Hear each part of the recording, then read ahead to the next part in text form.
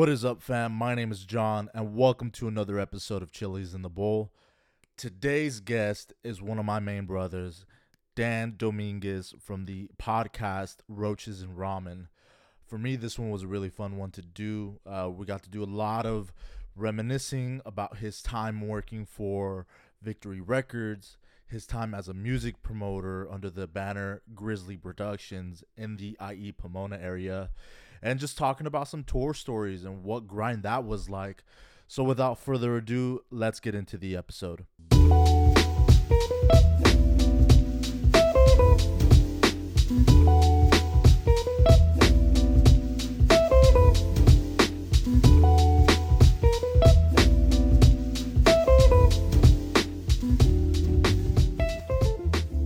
Hello. Is this thing on? It is on, and I'm glad to be here because it's on. That's right. What's up? My buddy Dan from Roaches and Ramen. What up, everybody? Thank you for coming into the Chili's in the Bowl studios. No, seriously, thank you for having me here. It's really an honor. It's really an honor because I've seen it from literally birth to what it's now becoming, and I'm just excited to be here.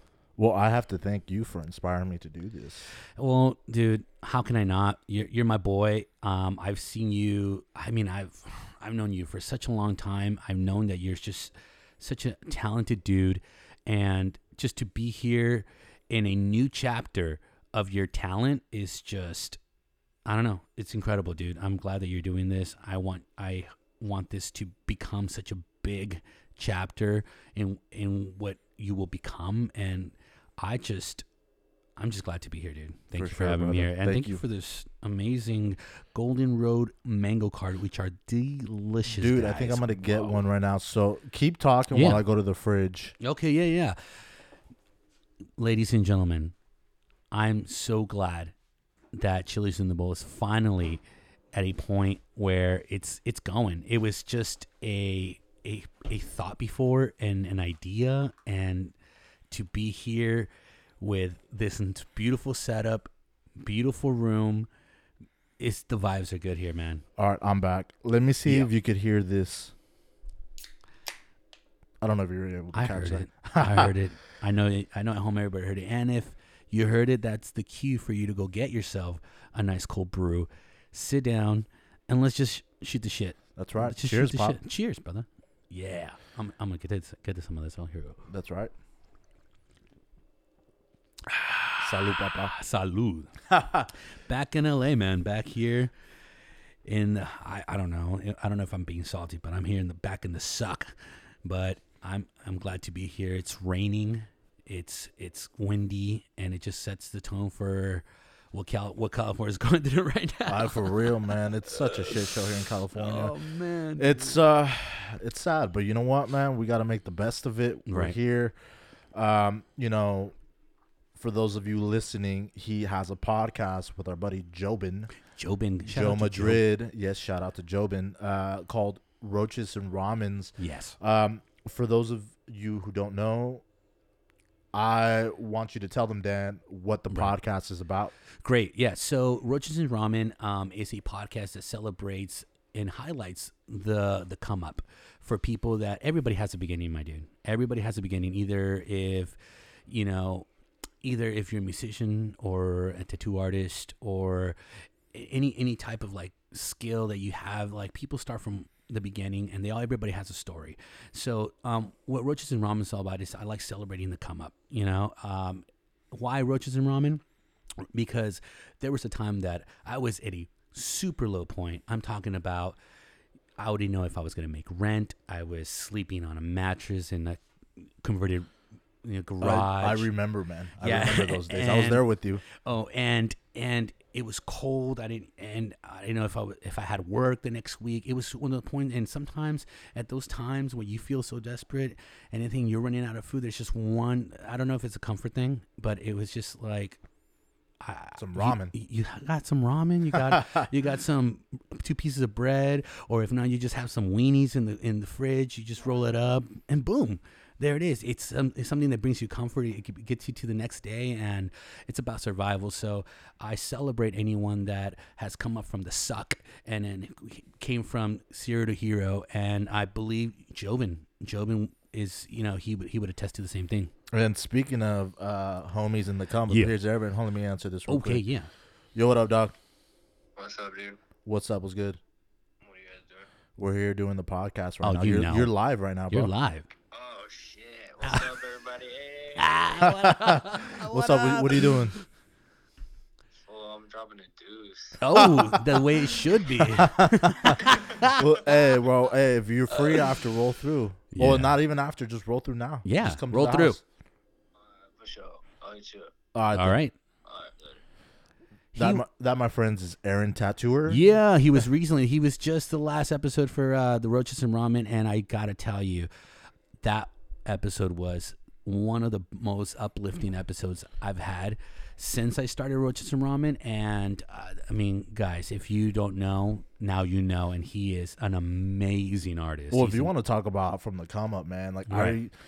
I don't know if we've ever told you the story. Like I've known Aaron since we were in 7th grade. We were actually in the same soccer team. dang, So, and after our soccer, after the season was over, right, we would see each other once in a while, and then we lost touch.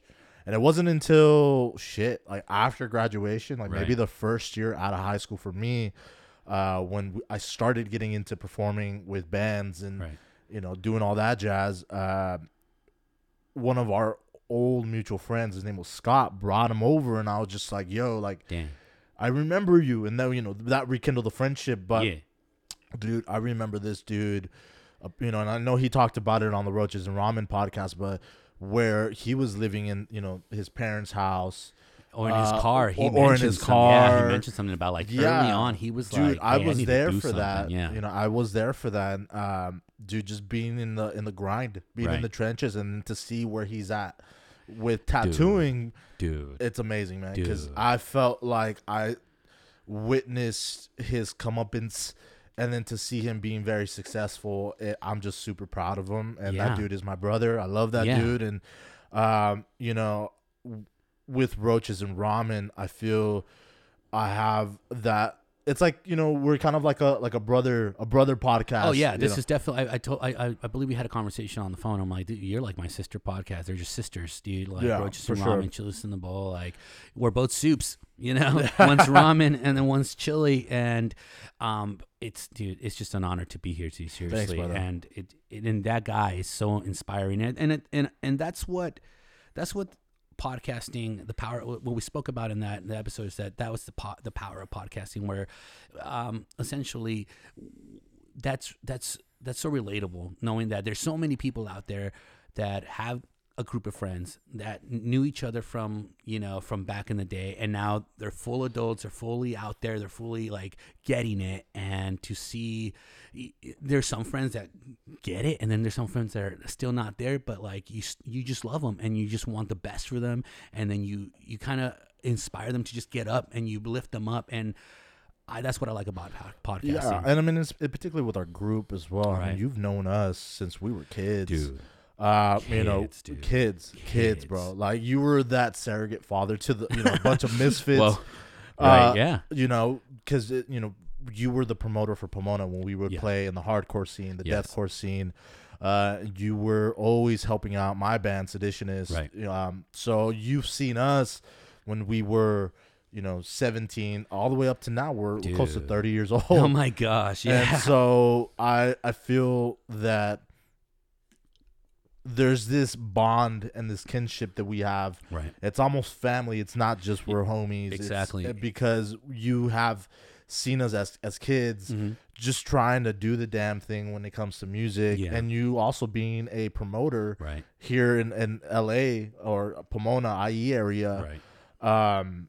There's just like a level of bond that you just, I don't know. It's kind of, I'm sure people can interpret that and know what we're talking about, Right. but it's just for me because you were someone that I really looked up to. And I think Well, thank also you. when we first started talking, you really kind of took me under your wing. Like you were always very protective of me, always looking out for me. And so taking it to the podcasting game, Yeah. you were the first person I talked to. Right.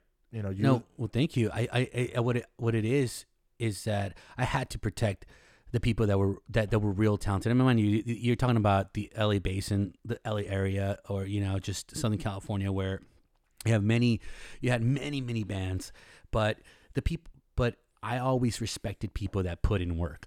And at that moment, like when I got to meet you guys and I got to see you guys perform and I got to see you guys and not only just have conversations with you, you just can tell by a person that, regardless of whatever is in your path, you were going to go get it.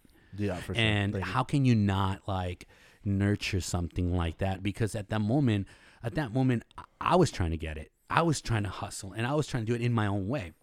Before promotions, I was in a band, got signed, got dropped, and I got to learn a lot of like the politics of being in a group, excuse me, and not having like the right team. And at the moment, at that time when you guys were coming up, I just saw something so much different. I saw a group of guys that, regardless, it wasn't of romanticizing of what one day we'll do it and one day we'll do this and romanticizing of the what ifs and the wishes. It was like, I'm gonna get it done, how we can get it done. And then having those one-on-one conversations outside of Latin Juniors or whatever, where I was booking you were you're one of the few that would want to have a constant conversation of how can we succeed, what do we do. And at that moment it was just like, dude, let's get it. Let's get it. You guys should get it. You guys are so talented. So, I'm glad to have grown up with you guys. And yes, I told Aaron when it was his podcast that we're not just friends. We're past that. We're family now. We're a community of talented people, which I want to surround myself with highly talented people that want to get it. And come on, look at this setup. Look at this. Thanks, is great, man. It's awesome. I mean, and I think everybody now reaches a point where they rather prefer quality over quantity, right? If that makes sense, and that includes with friendships and who you choose to call family. Yeah. And Jobin, shout out to Jobin. Jobin, yes, co-host of Roaches and Ramen. That's right. Aaron, Tony, like that's family to me, and even. Focus, those guys, right. Shout out to Focus. Shout out to Focus. Like those guys, we constantly grind and trying to build that bond, right. But I think that's what's most important now is the connection rather than having multiple people that you supposedly call family. And then it just. The evolution was the greatest to see. Like, I'm talking about, like, look at you. You're pretty much wifed up, and I love it. I love seeing the how you've become a man, and Aaron now being like adulting and buying his home. And you knew me before I even had wife and kids. It's crazy, man. I still remember you in the back house. It wasn't even a back house. It was just a back room. Yeah. It was a bed on the floor. Fucking but you know what I did respect was, although there wasn't a lot back in the day for you still had brochures of talent agencies, right? Stuff that you would pick up from NAMM, the musical convention, talking to AR people. Like you were still trying to get it for people that you were managing, right? Get it for people in the Pomona, i.e. LA community, the hardcore community. So for me, I saw that, and I always was like, I respect his hustle, because on top of that, you were also working at one of our favorite bars in Pomona, right across the street from the Glass House, called O'Donovan's. O'Donovan, shout out to O'Donovan's. And you were there. Like, how many times before we even performed at the Glass House, like we would just get shit faced, and you would be on the clock, and we would just go, and we would just be like, "Yo, like, you want any fries? You guys want anything? Not even. Let's go get it. Beer, get us a picture. Like we would get. I mean, and also too, you were for your promotion, like you would book Glass House, you would book Aladdin Juniors, right? And it's not. Like I'm not proud of it, but a lot of the times we would perform like really intoxicated, and the majority of the time was because we were at O'Donovan's just partying it up with you, your brother, just getting pre-shit faced before we had to play, right? But aside from all that, the point I was trying to make was, you not only were you a promoter, trying to get your name out, trying to get Grizzly Promotions out there. Yeah. Oh man. You my were baby. also still grinding, a 9 to 5, Yes. a bar job, doing whatever you had to do to make the shit work. 100%. And I can't take all the credit. If it wasn't for Zach at Astro Media, he worked so hard. When we started, he was just a young cat too. He was throwing shows in La Puente out of his backyard, and he was booking such good talent.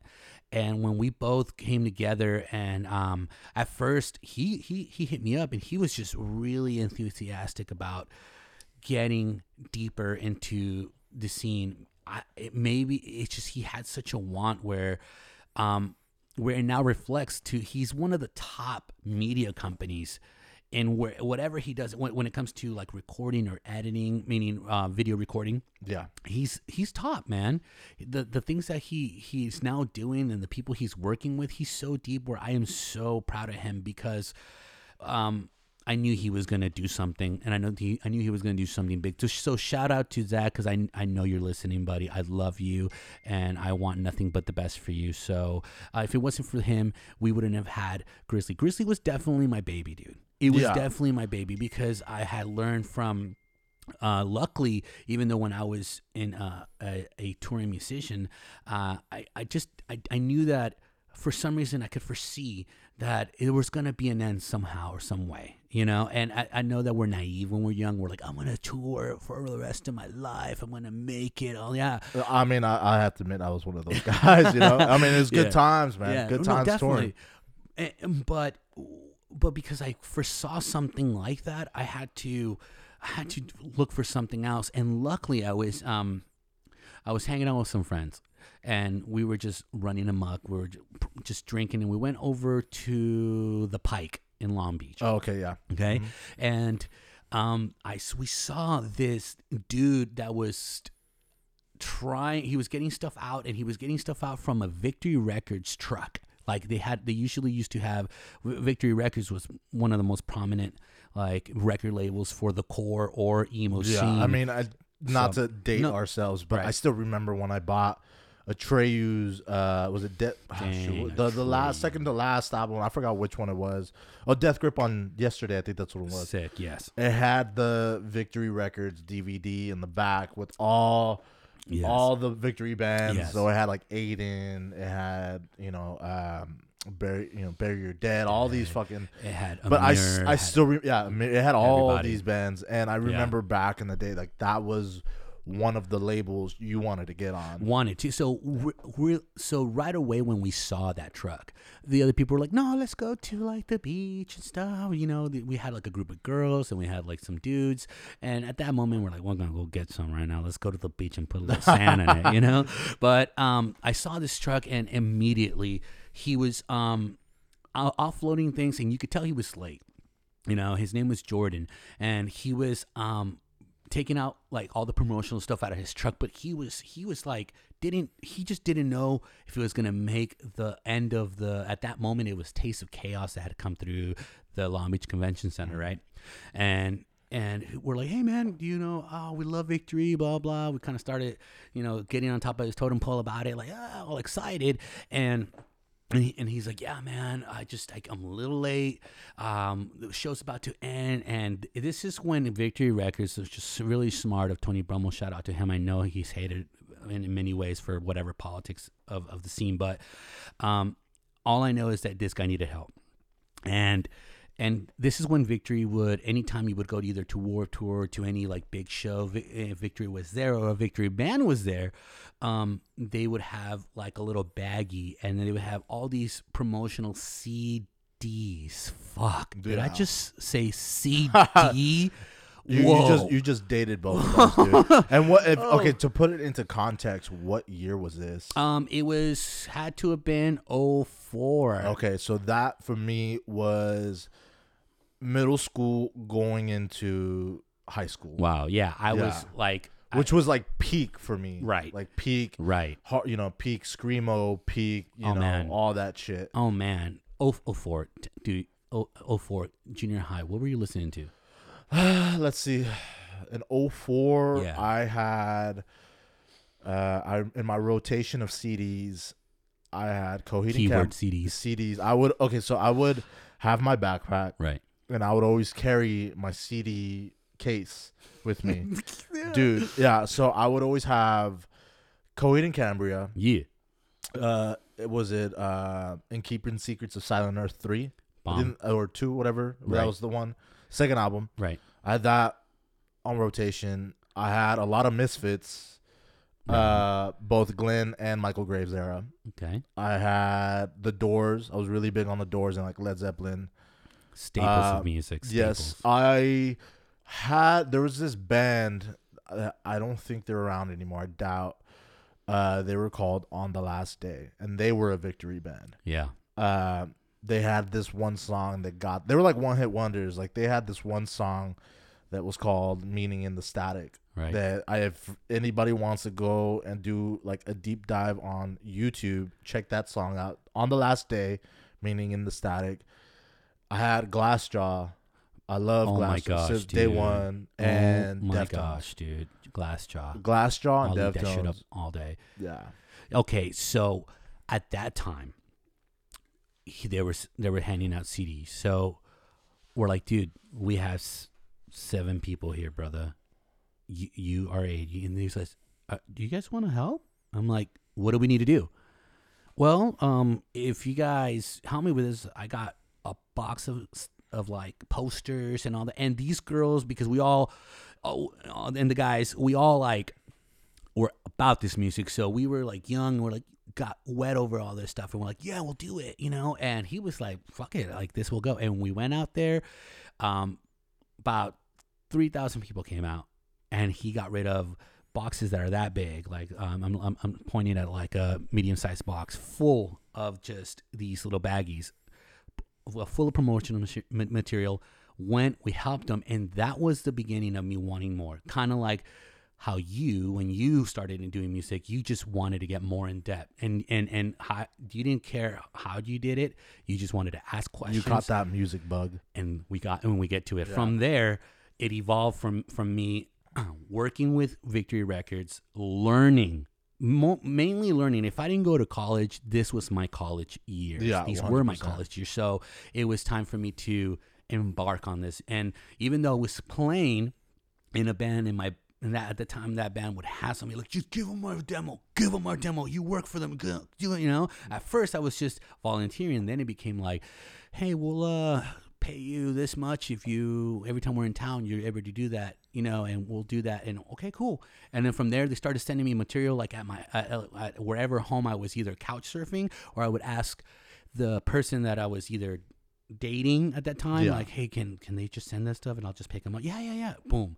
And they just started sending like big packages to the point that I overwhelmed the packaging. And then the that person that I was dating, their mom was like, what the is this? Yeah, you know, I mean, like, it got to the point where they were just like, "Oh, we'll just send it to Dan." But it was the time that like she had like one of those point and shoot cameras, and that's all they wanted. They wanted an email knowing that their promotion stuff was getting put. And I would go. I see. So any local show, I would go in and start doing it. I would go to Chain, R.I.P. Chain. I would go to Chain. I would go to the Glass. I would go to the Whiskey Go Go. I would go everywhere.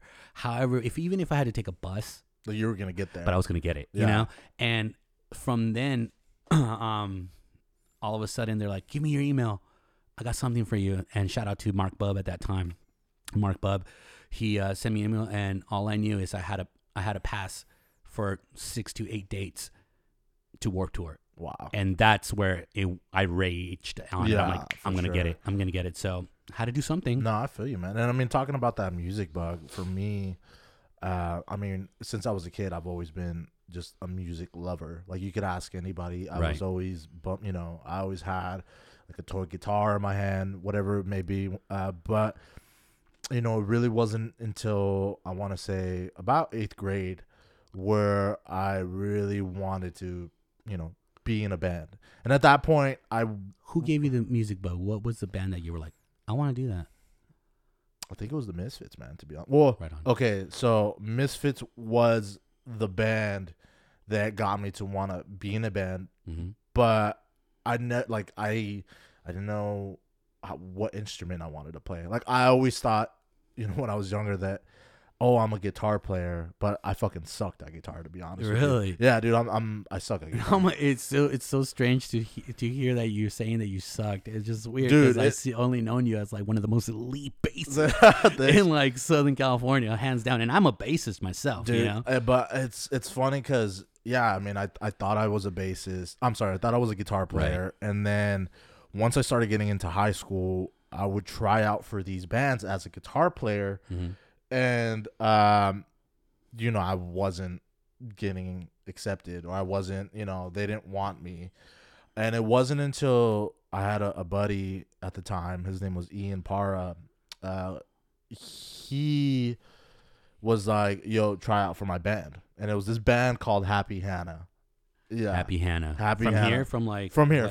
Yeah. And mind you, I was a sophomore in high school. And he was just like, yo, we need a bass player, and so typical me, like naive, I'm like, okay, well, it's just like guitar, just with 4 strings. Yeah. And so I tried out for this band, and then, I got in, but it wasn't like, I wasn't good. Like I taught myself how to play bass, like, right. And so, but I think, Misfits was the band that got me to want to start playing music, or performing in bands, I should say. That heavy down strum. But once I started to really dive deep into bass because of Ian, it was actually Timmy C from Rage who got me really into bass and want to do bass as my main instrument. Yes, man. That's had to have been the same around that time. That's when they were already becoming legendary, dude. And it's funny because I feel like a lot of my style and the way I perform, it very much emulates Timmy C's, where he's very much a pocket player, very much just in the zone. Like he can get flashy at times for sure, but majority of the time he's just fucking in the pocket. And I find myself in that same, like, I'm that kind of player. And where that tone. Dude, just so gnarly good. Fucking tone. But for me, my method is I'll get flashy if the song calls for it. Right. But for the most part, I'm a pocket player. Like, I've always been a pocket player. Dude, and people just don't understand sometimes. I believe that bassists will understand is that to be such a strong bassist, you have to be, the most essential thing to be is to be a pocket player. It really is, because it just centers the music, it centers the timing, and to be a pocket player. I mean, there's a lot of bassists. The professional ones, that you got to be flashy. You got to pluck. You got to slap. You got to, all that. But to just strum in time and then become that bass, that solid bass behind 100%. It was. It's And I mean, and that's something that I really honed in once I started to perform, like in the reggae community. Really, just kind of being, I call it militant.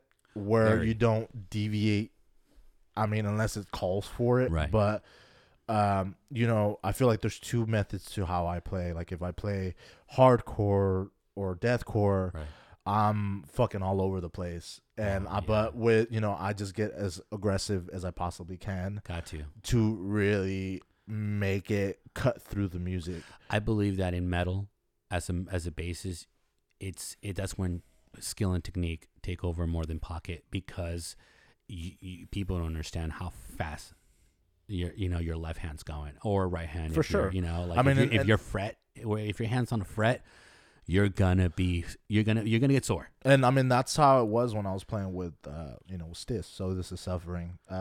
They're very techy. Shout out to them. Shout out to them. Still keeping it going, but it was very much riffage, like fucking fast. To the point where, dude, at certain times, like my right hand would cramp because I'm going just hella fast. I believe it. And then I believe it. Switching it to Seditionist, was a little more, I would say, groovy. Right. Would probably be the term I'd use. Like, it was heavy. Right. But we were it was more like the bass was a little more groovy, like with songs Yeah. like Dweller or Beautiful, Yeah. where it's very Amazing tracks, by the way. Thank you, man. Where it's very much just like bouncy. Right. But if I kept my whole take on that, and I mean, I wanted to have the most ballsy and heavy tone that I could possibly have, and then keep it bouncy, Right. and keep it in the pocket. Right. But when I transitioned into reggae, I really had to strip it down. Where Did it feel like back to basics when reggae? yeah. I mean, but don't get me wrong, like reggae, I feel is so intricate with bass. Right. I Talk still about pocket playing. yeah. Dang. I mean, and I find myself constantly learning through Big G, through the guys in Focus. Dude, shout out to Big G. Yeah, man.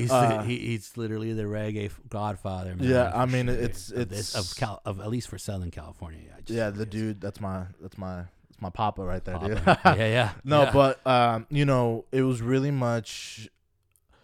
I remember the problems that I was having or running into when I first started playing that genre is I was trying to get too flashy, and I think that came from the metal side of me where I'm Right. just constantly riffing, and it wasn't really until I started to link with Big G where I started to really hone that dynamic of playing where, like I said, I call it militant, where it's just like, this is what the riff is, and do the best that you can to play in the pocket, but don't deviate. I mean, and people think that that's just so easy and simple, but it's really not. No, when not you're at trying all. to be, like you say, militant. When you're trying to be like that militant player, it's really important for you. You're everything when it comes. I feel that when it comes, like for metal, drummers and vocalists are the focal point of for that sure, that because you're sound. doing like blast beats, Yeah. and fucking breakdowns, and that's huge. I believe that in reggae, it's all about your bass player. It's the bass player you have. oh, dude, and sure. some of the bands that I've seen that I've had the pleasure of performing with, I'm just at constant awe. Shoot, name it. There's a band out there. Oh, you remember Eureka Sounds, Eureka Sounds. dude. That when we performed with them. Oh yeah. And was it Huntington Beach? Yes, that's it where was. their CD Was it Westminster? it was in the beach area. Yeah, over there. Yeah, Listening to their set was just like, holy shit. that were in another level. Yeah, for sure, 100%. 100%. And that shoot. drummer was just. Yeah. Oh my gosh. Dude, shout out to Whoa. Blake if he's listening. Whoa, yeah. But there's like guys like them, Eureka Right. Sounds. There's guys like Split Vision. Their bass player is fucking sick. Right. Shoot, who else, man? You got Roots of Mine. You got Austin. Right. Aaron Austin. You got a bunch of people out there, and I feel like I'm constantly looking at those compared guys. to like Dillinger and Escape Plan of that, or It's or just like, a different ballpark. Yeah, or Between the Buried Me, where it's just like, what? And you just did that? Like, yeah, and I feel like for each genre, there's different things that I really appreciate. Like you're naming Dillinger Escape Plan, Between the Buried and Me, all those bands. Like that's a whole different realm. When you're coming into this scene with the reggae scene, it's I admire it because they have the ability to really stand out. Right. By the techniques that they have. For me, it's like to see them and to see what they're doing, to see how in the pocket they are. For me, because I still, and I constantly say it, and a lot of people tell me to shut up when I say it. I was like, I don't Right. consider myself a reggae bass player. Oh my gosh, slap yourself. No, like I don't. I really don't, You're dude. so good. No, dude. I really don't Oh my consider gosh. myself, because I feel like sometimes I have this like, I wouldn't say it's an insecurity, but it's more like a feeling of like, fuck, am I faking the funk, Oh. because I jumped into this really just trying to be a student and really just trying It's to pick the so brains. mature for you to say that, and this is why I say that, and so I can echo off on that. Even when you mentioned earlier, as a young player, you were already wanting to be like a very conservative player, not so flashy, but in the pocket. I got that's key, and I believe that you feel like that because from the outside perspective, that's just the artist in you being coy. You get me with yourself, but tour, like being on tour, working for Victory, and being with bands like Bury Your Dead, and when Amir just first started and they had the original lineup, Yeah. and or when I saw like A Day to Remember when they were just coming out, Yeah, I mean, they were or under all Victory. those. Okay, so all those, I as a bassist myself, I would be on the side stage and just looking at them, and they get off, and I'm like, dude, you're so good. Oh my gosh. And I'd be like a fanboy about it, but they were like, oh, that's cool. I mean, I just do this, and it's just very like simple.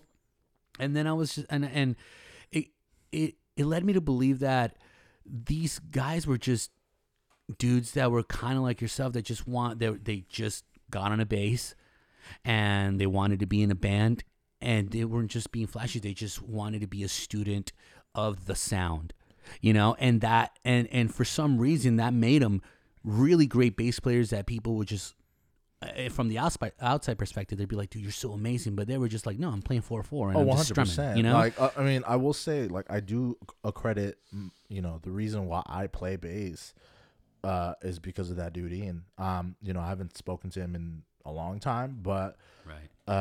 if it really wasn't for him to be, telling me, yo, like, we need a bass player. And like, look at you now. I probably would have whoa. never picked up the bass, to be honest with you. Because, I mean, not only were just, yeah, you were trying to be a pocket player, but when I heard you, when I started booking your bands, like, it wasn't just your playing. It was, you had all of it, all the spectrums of it. First of all, your tone was immaculate. It was just like, Thanks, dude. what? Like, this is the real deal, because you had bands out there that were just beginning, or they were opening bands or whatever, and they're just have a 115 and they're just strumming. You could hear like that they muffle, because they would muffle a couple things, because it wasn't on the pocket. They were just like, I just want to be on stage, and Yeah. and they were just concentrating on one element of being a bass player, which was the performance side, versus you. You're doing sound check, and then you strum your first note, or you just turn on your bass, and then you have to turn around, because if you're really about music and you know the instrument, you're just like, did I just hear that amazing tone? And then a couple hours later, your band goes up, and then you are moving. You would use your stage space so good, where I was just like, this guy's the real deal. And it was, so you had the performance side, you had your tone, you're in the pocket, and from there, that's the type of respect that as a promoter, I was like, there's something with this dude. Not just something with this dude, there's something with this whole group. There's something with this whole sound. And therefore, that's why at that moment, there's no way you could have faked the funk, or those other bands that were in the Victory label faking the funk. I don't think so. Yeah. Either you have it or you don't. Like comedians, either you're funny or you're not. Yeah, I mean, I think that at that time, and it's funny because, sometimes Aaron and I will have that conversation where that time was a very, it was special.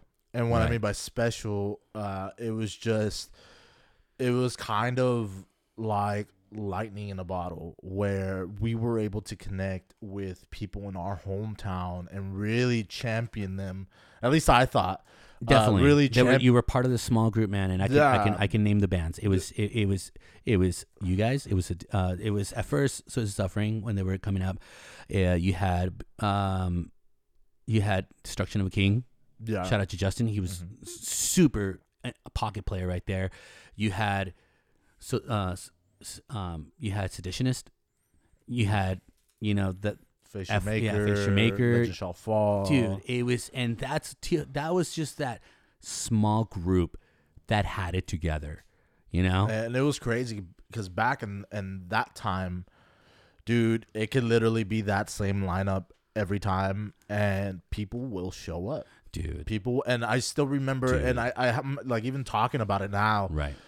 I'm having flashbacks of the shows that we would have. It would be Stiss, it'd be Seditionist, Legend Shall Fall, Face Your Maker, Genocide District, Hail, Destitute. Dude, like 7 or 8 bands on a bill. Yes. And if we would go on like at the show would start like at 4 and it wouldn't end till like 10, 11. It had to. And And it was packed. everybody, it was packed all the time. It was just packed with punches, packed just like on it, every band. And something that, as a promoter, like Zach and I knew that we didn't want to oversaturate it.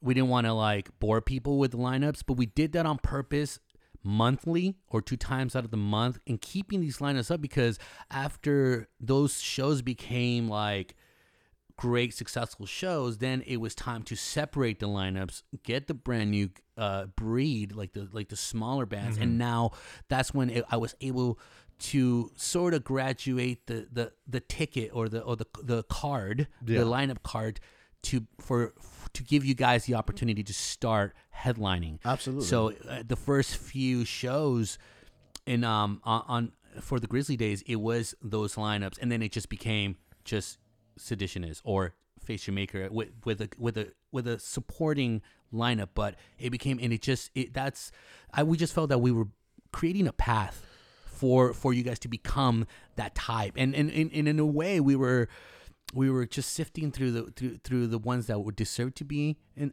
the stage, and we did that on purpose. And we started the narrative of like, well, this is the band that we have, which is Seditions are going to be. Would you like to be in this lineup? And right away, the smaller bands would be like, yes, oh my gosh, yes, oh my god, you know. Yeah. And we would put you guys on a headline spot for that same reason, because we wanted to feature that set and that sound at all times, you know, with which, if it was either Legend Shall Fall, and you would see from there who would draw and who wouldn't. Mm-hmm. You know? Yeah. And I remember those. And honestly, because of that and because of you guys, thank you guys for always supporting Grizzly Productions, by the way. Thank you. Of course. That's why that little formula became who we became in the end. Well, I still remember there was that one show where it was Seditionist and Face Your Maker. We were going to headline, and it was so fucking packed. Right. And we didn't even end up playing because the cops showed up. Yes. But like, for me, Yes. it was funny because I feel like that would have been one of like our great shows, Right. because it was fucking packed to the gills, man. And bands were already performing, because I know Right. there was a couple bands that were touring that were added onto the bill.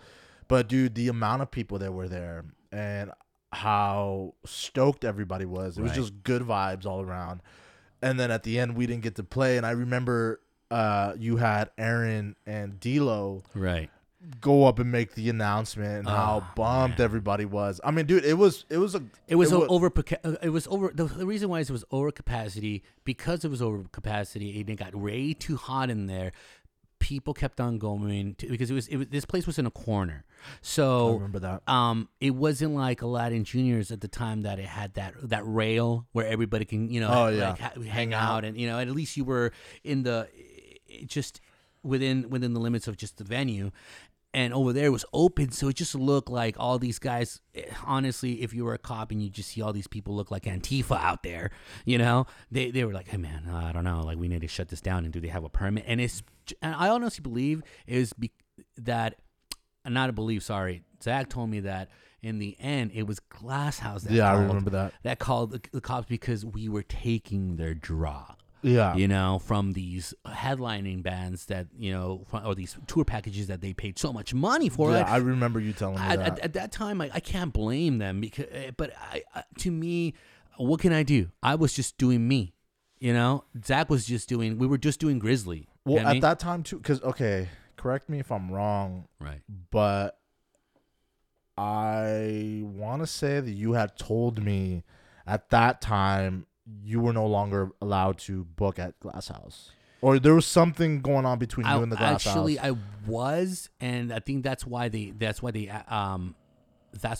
invited me. They're like, look, if you're gonna be doing shows around town, might as well just do it in our venue.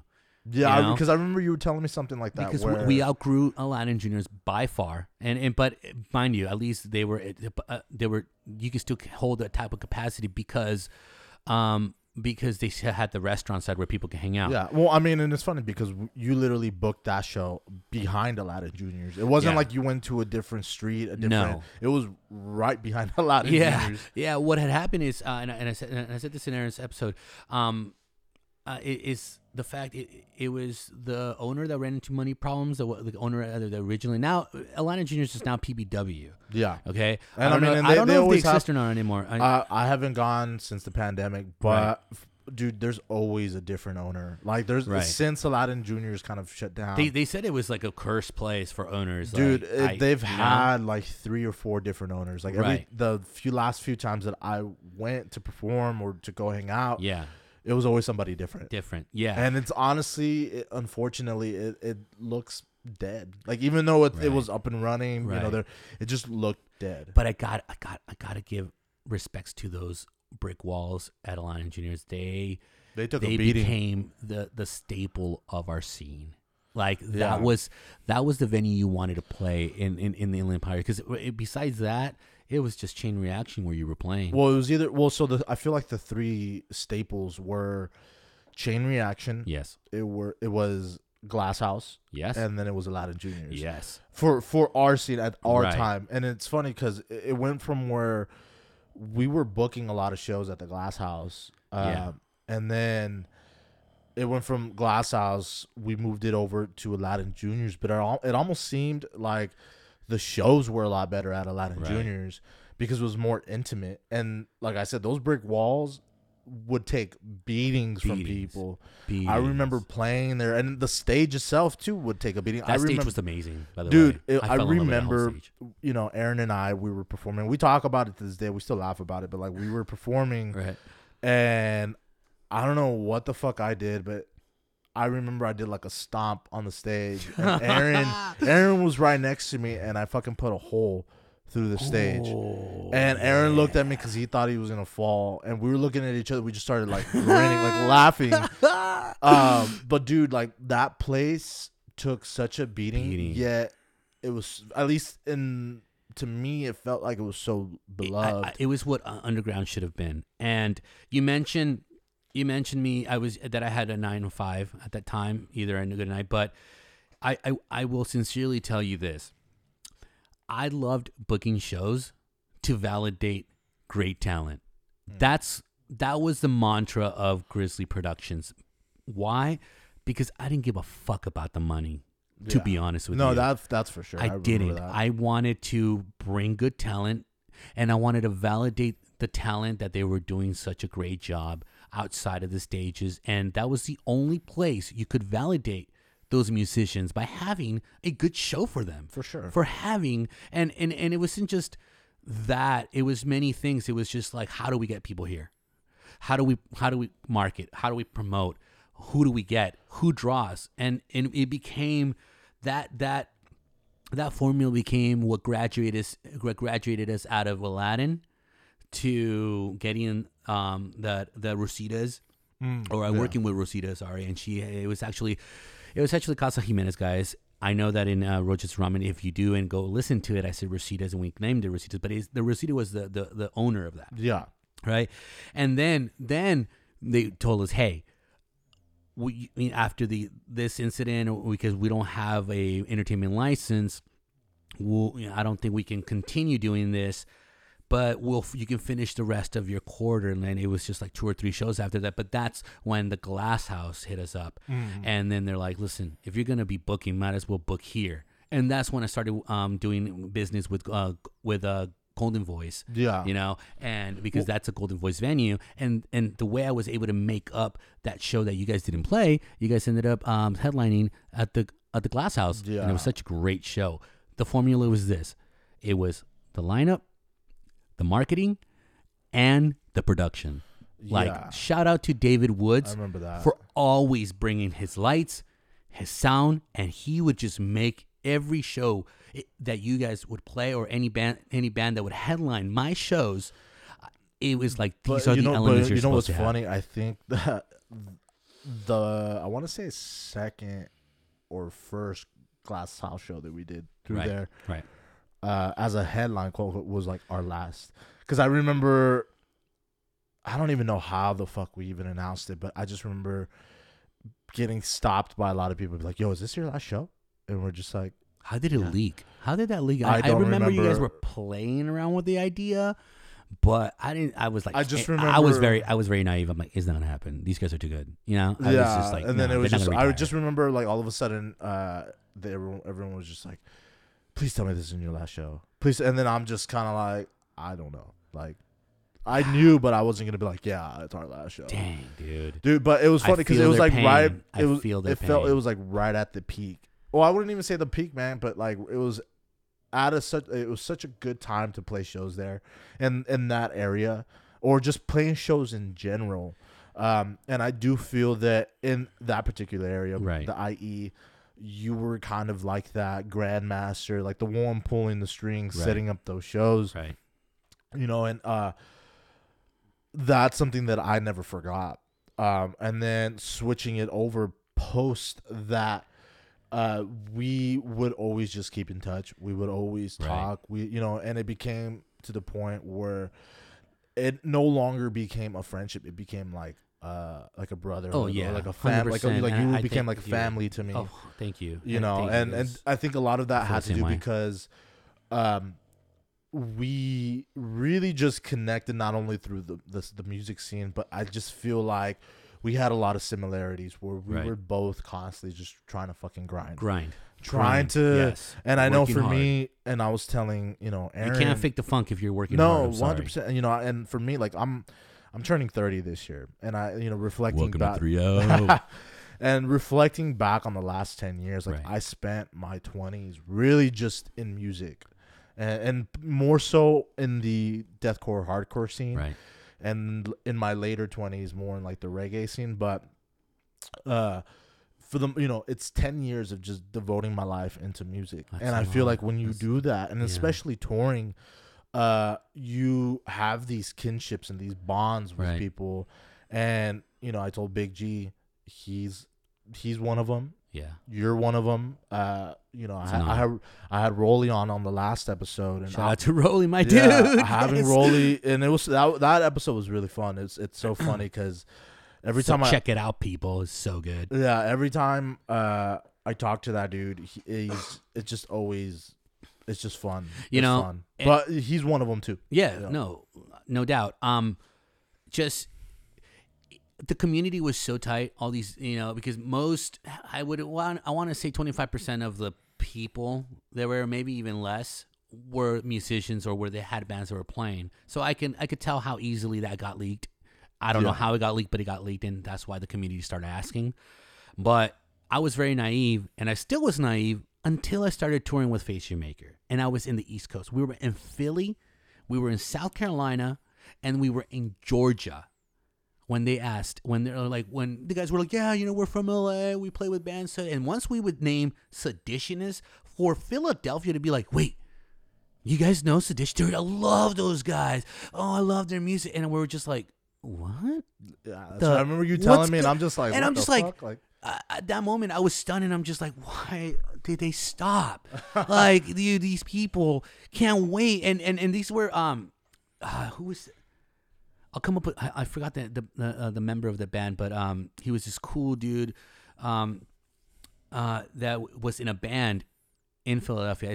I'm taking a break for it, but he was the one that's like, dude, if you tell them we want to tour with those guys, and to see their face when Dilo was like, I don't think they're touring anymore, and they were just like, oh, and Yeah, and at I that remember you moment, saying that. I remember I came back. I don't know if I texted. I was just like, dude, you guys gotta write another album, seriously. And I think that just came. And these are people that knew the first record, and then they also definitely knew the Retract Relapse, and they're like, do you guys gotta tell them we got them, they come over here, we got them. And I believe that happened because you guys went out from here to the East Coast, or at least to the southern part of the country in the East, and you guys got there. And it just goes to show that all that work from just being some dude that just wanted to play, or we wanted to be a guitarist, but became like a bassist, and then the whole group was just like flourishing. And you could tell Jobin was in the band, Yeah. and he got to hear this. So to him, I don't know how he reacted. I don't know how he feels about it. I definitely don't like I don't like reminding Joe because he's one of those guys like, listen, I put a Band-Aid on it, it healed. I don't know, you know? Yeah, and I sure. respect him for that. But it was one of those things that like, if you guys could have done, I swear. But I'm glad that you yourself said, okay, if I'm not going to do it here, I still love music. I'm going to go here. And you did it. Yeah. And now from that, dude, now you have your own podcast, man. It's what people need to hear, man. especially people that are out there, that 16-year-old or that 20-year-old that's still in a band wants to do something. Especially in this pandemic, yeah, you might not be performing, but you better be fucking writing. But I feel like, now would be the perfect opportunity to at least get something going. Like for me, music has always been a big passion of mine.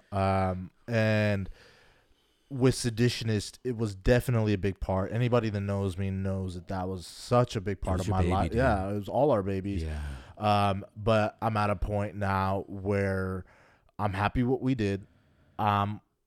Happy with what the outcome was, and I'm excited with what I'm doing now. With that Roaches and Ramen lifestyle, because from what I heard from Aaron, touring across the country on a van that you don't know if is going to make it, with 100%, with crazy dude. Terrains out there, with like weather hitting you guys, fucking sucked. like with eating peanut butter and jelly sandwiches, I will say, dude, our tour bus that we called Nighthawk, that motherfucker was such a trooper. That's right. I'm sure they told you stories. Yeah. I heard the episode, yeah. the whole with the the pee situation. Yeah. But dude, like I remember we were driving to Jobin's house, and Jobin lives in New Mexico, and I give him mad props for making it work, Sun State. for living in New Mexico and then being in a band in LA. And so when we were touring, we were driving from California not even California. We were driving from Washington, or Oregon, I'm sorry, all the way to Jobin's house. Yeah. And so I remember we were crossing Arizona to go into New Mexico, and there was this big ass hill, and this one was, of many, dude.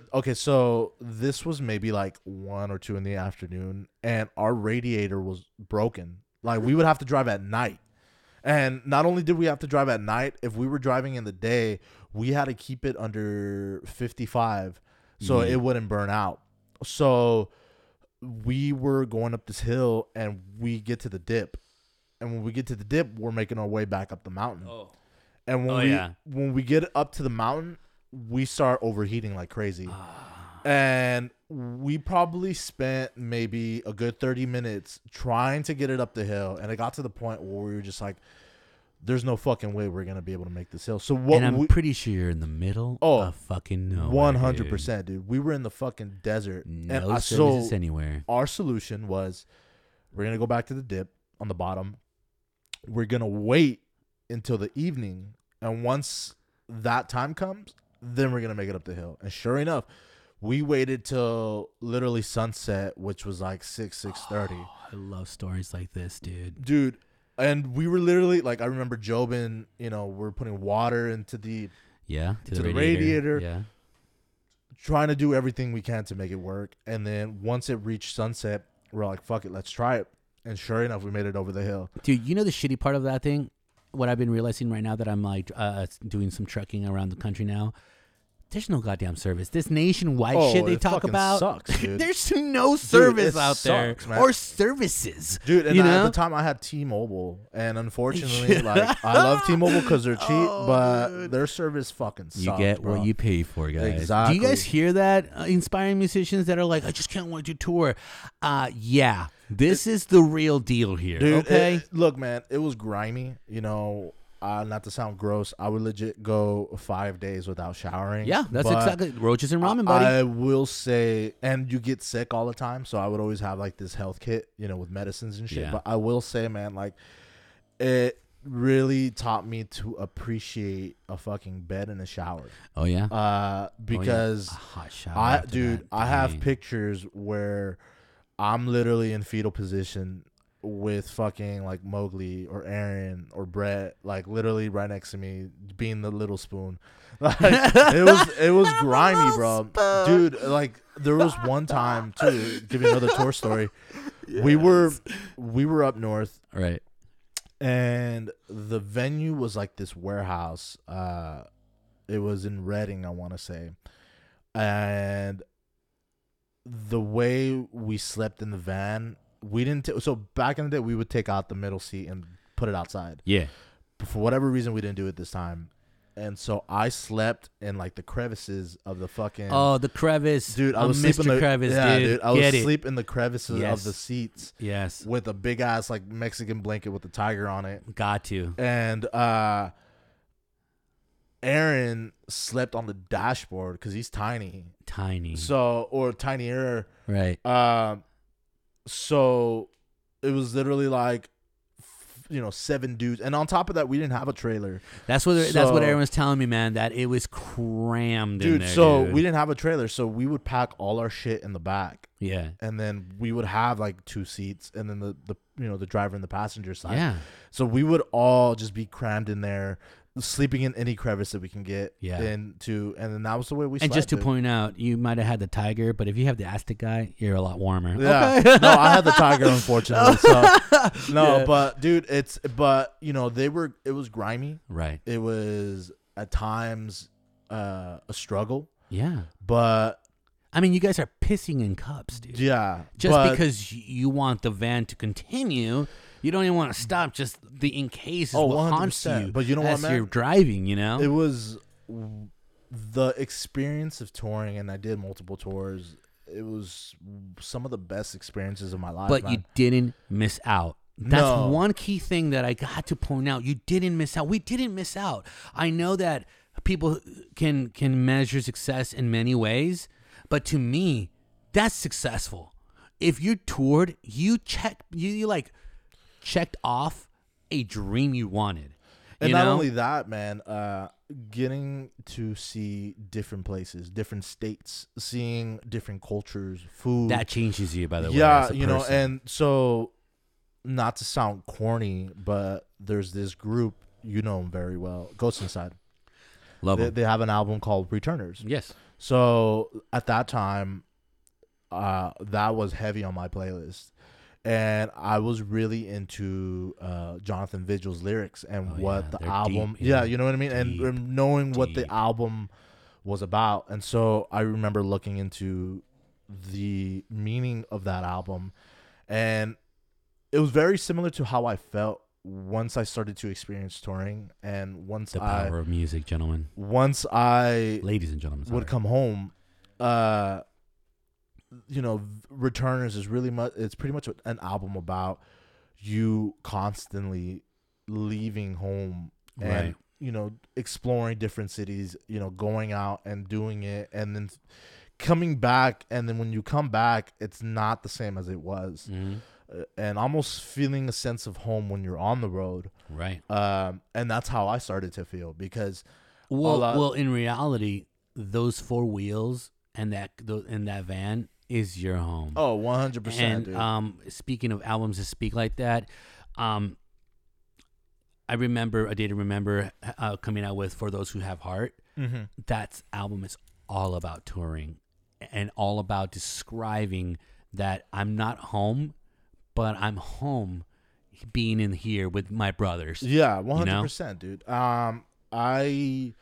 That's how I felt, and I remember I would come home and it almost felt like friendships that you've had, relationships that you've had, whatever it may be, were starting to be a little different. Like not to sound fucked up, but it almost became like you can't compete. Like relationships you have, like they can't compete when you're out there in the trenches with these people. Having the same passion as you have, 100%. And it almost at first it was a little bit of a struggle, man, because at the time, I was definitely the type of person where, the friends that I had at the time were like, those guys were those are my boys, boys, and they weren't in the music scene.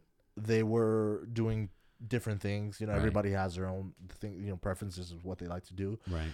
You know, so when I would leave and I would go out, that's an experience in itself. And you're out for, you know, a month, 2 months, whatever it may be. Yes. And you come home and it's drastically different. And that was something at first that Agreed. I had to really take the time to adjust and like realize like, yo, dude, life's moving on. It's just when you leave, well, you know? because you leave the bubble that everybody just spins around themselves in. Like if you're here in LA, this is the only bubble you know. Then you only, even if you leave like 100 miles out of the city, totally different world. Yeah. Totally different world. And if you go 1,000 miles east, way different world. Different people, different dialogues. It's just goes and you get to see how beautiful this country really is. So this whole narrative that we just hear out, you know, either in the bubble or at this time the media, is really not what that is. Yeah. You have to experience, and especially when you go abroad or you go to another country. From the stories that I hear, and I haven't been outside the country, but from the stories that I've heard, and you know, just talking and shooting the shit with someone, or sharing a cigarette with someone, good 5 minutes, you get to understand. If you lived it, you get to understand their point of view of what this country's all about. Yeah. For You know, For it sure. really is. Yeah, man. And that's how I felt, man. I felt more at home when I was touring than when I was actually at my own house. That's why I and- consider ourselves lucky, Yeah, man. especially with this pandemic. After this pandemic, where people are not touring, where it did affect. Like, there's so many inactive stages in the country right now, where, like, seriously, we didn't miss out. And the people that still are musicians and want to do that, you have no idea of what it takes to do something like that. it's definitely it's a lot of work, 100%. It really is. And It's I hard feel work, it's like grind. I'm hoping that at a certain point we get to some sort of normality where we will be able to have that opportunity.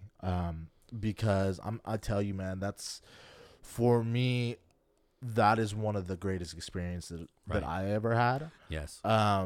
Because not so much the playing side of things, you know, performing shows, like that was great, but it's getting to see different cultures and different cities and seeing how they went about living their lives and the food. Right. And so all that, you know, particularly with New Mexico, Yes. and Texas, The land of enchantment, buddy. dude, those two states for me in particular, just their food, and I love food, dude. I'm a fat ass. Green You know, so, chili, buddy. dude. Like even Get it. even when it came down to the food, it's Yeah. so drastically Food. different than LA. Yeah. And I think that's what it did. It got me out of my bubble of LA. 'Cause Yeah, a which lot either of- you miss it and you know, or you appreciate it more when you come back, because it's just totally different. It's not. I'm not saying that it's shittier or anything. Like, it's not, but It's just a different It's a different experience. thing. And I will tell you what the miles did for me.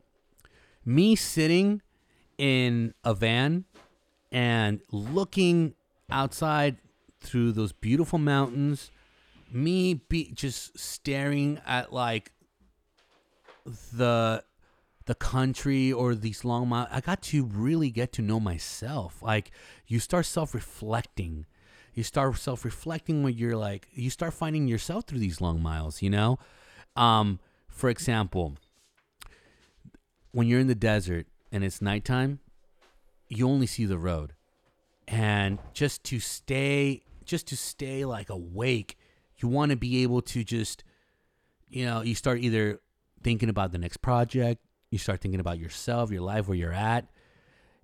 I remember that I would romanticize like myself having a cigarette either like in a mountain in a cold when it's snowing, or in the East Coast, like on the coast, like either in Rhode Island and we're being in Florida, like being hot and just muggy, but you're like glad to be there and it doesn't bother you whatsoever, you know?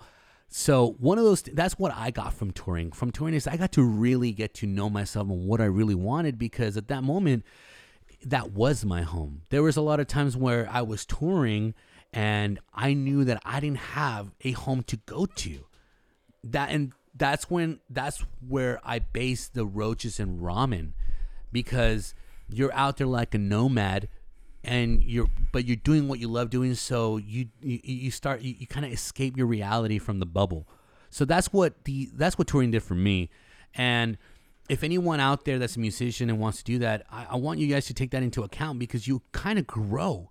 You grow as a person with these long miles, and then you get to know the person right next to you even deeper of who they are. So that's why these miles and being with your brothers there, this is why it makes you so close together, where when you share that last peanut butter and jelly, you break it into 4 or 5 just to kind of get by, because you got to get to the next venue.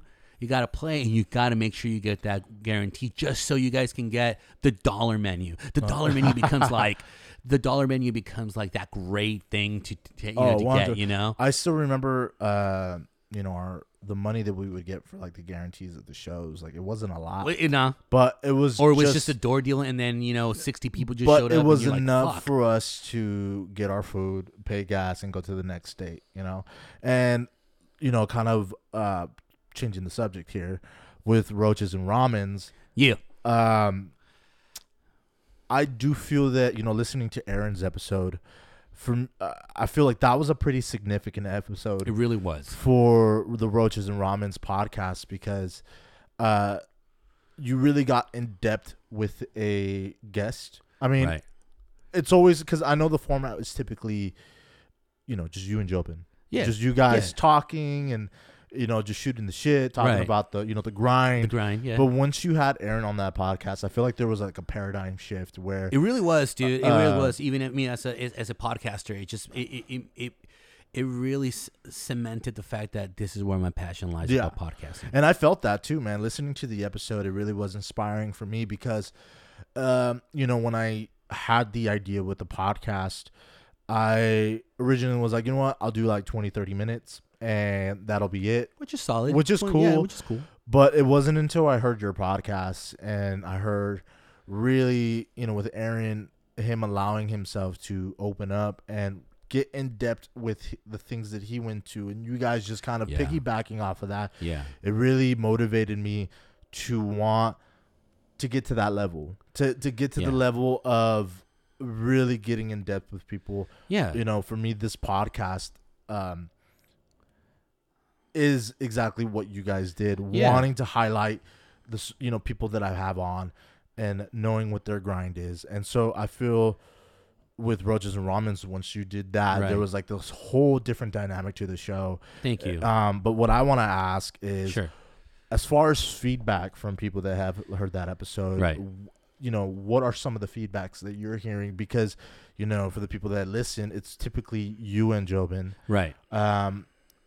And then when you had Aaron on, I like to think that you had more people kind of listening to that episode. Yes, definitely. The feedback was this. It reflected exactly what the show is meant to be. For example, Chili's in the Bowl, it's about highlighting the winning.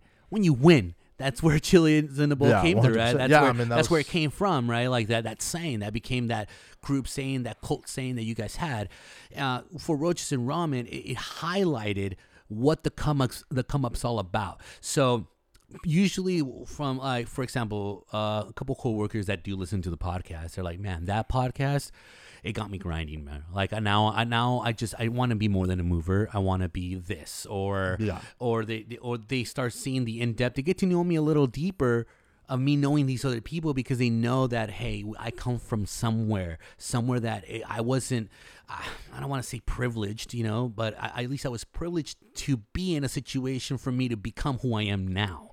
So the feedback that I got is that I'm not alone. If I'm in a certain position, I'm going to get out of that position no matter what. And that's so key, dude. So key. So key. And that's the passion that I have for my podcast, is that I want people that are working out there, they're on their 13th hour of work, or because they have to have that overtime, or they have to drive to the next state. They're truckers and they're just listening to this because they don't want to fall asleep on the road. It just gets them excited about who they are, especially in this pandemic, especially right now where it's become a reset, you know? And that's how I see it too, man. Which is why I wanted to start the podcast. You know, like you said it yourself. I'm so glad, John, that you're doing this, man. It just because the people that are so far that have been in your podcast, they have their story and they have their own experiences that are relatable to the person that's listening to you. And that's ultimately why I wanted to highlight them, because I feel like these are people in my life that are doing incredible things, right? But they're no different to somebody that is working a 9 to 5 or working that 13th hour in their shift, or don't know if they're gonna make rent, or they don't know if they're especially cell phone, right now they're on their third extension, so they're without a phone, they don't know if work's gonna call them. All that stuff, it's temporary, guys. It's a 100%. Temporary thing. So if you're in that spot and you want to get out of the spot, then don't have any more excuses. Don't like how do you say that word? Just don't slack off, kind of. Don't say things, do them. You know, and don't also procrastinate. Yeah, there you go. And I mean, and also too, man. Since this is so new, it's only. I mean, the way I see it, it's only gonna grow. It is. It's only gonna grow. But that phrase, "Chili's in the bowl," that is something that me and the boys. It's the winning. It's the winning. It was phrase, always man. when there was always something like a success or something that we felt was a situation that was, good all around. We would be like, "Yo, Chili's in the bowl. Chili's in the bowl," and that's why I decided to name the podcast "Chili's in the Bowl." And you know what? We're not. I wish I could be doing it weekly. You know, I listen to a lot of like big podcasts out there, and they're putting content out weekly, but that's not my case. I'm still a father. Mm-hmm. I still have life. I still have goals.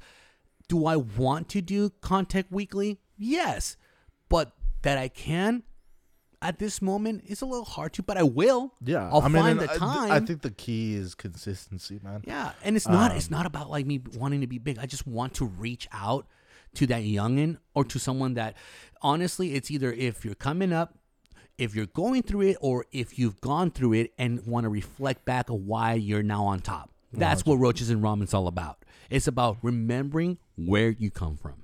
And I feel like in that moment, there's no other way to cap off this podcast, brother. Thank you. You know what I mean? I think so you much. said it perfectly. Seriously, it's really an honor to be here. You're my boy, bro.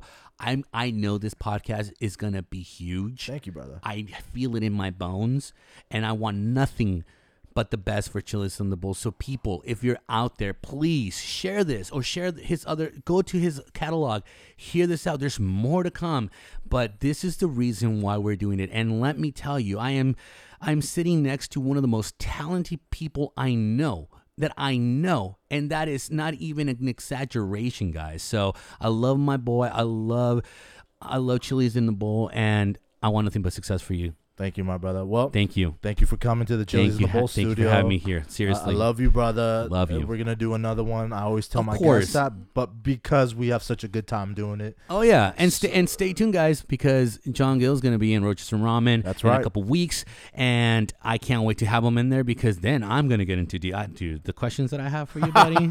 I'm ready for the questions, man. All right. All right, brother. Thank you so much. Thank you so much, everybody. Peace.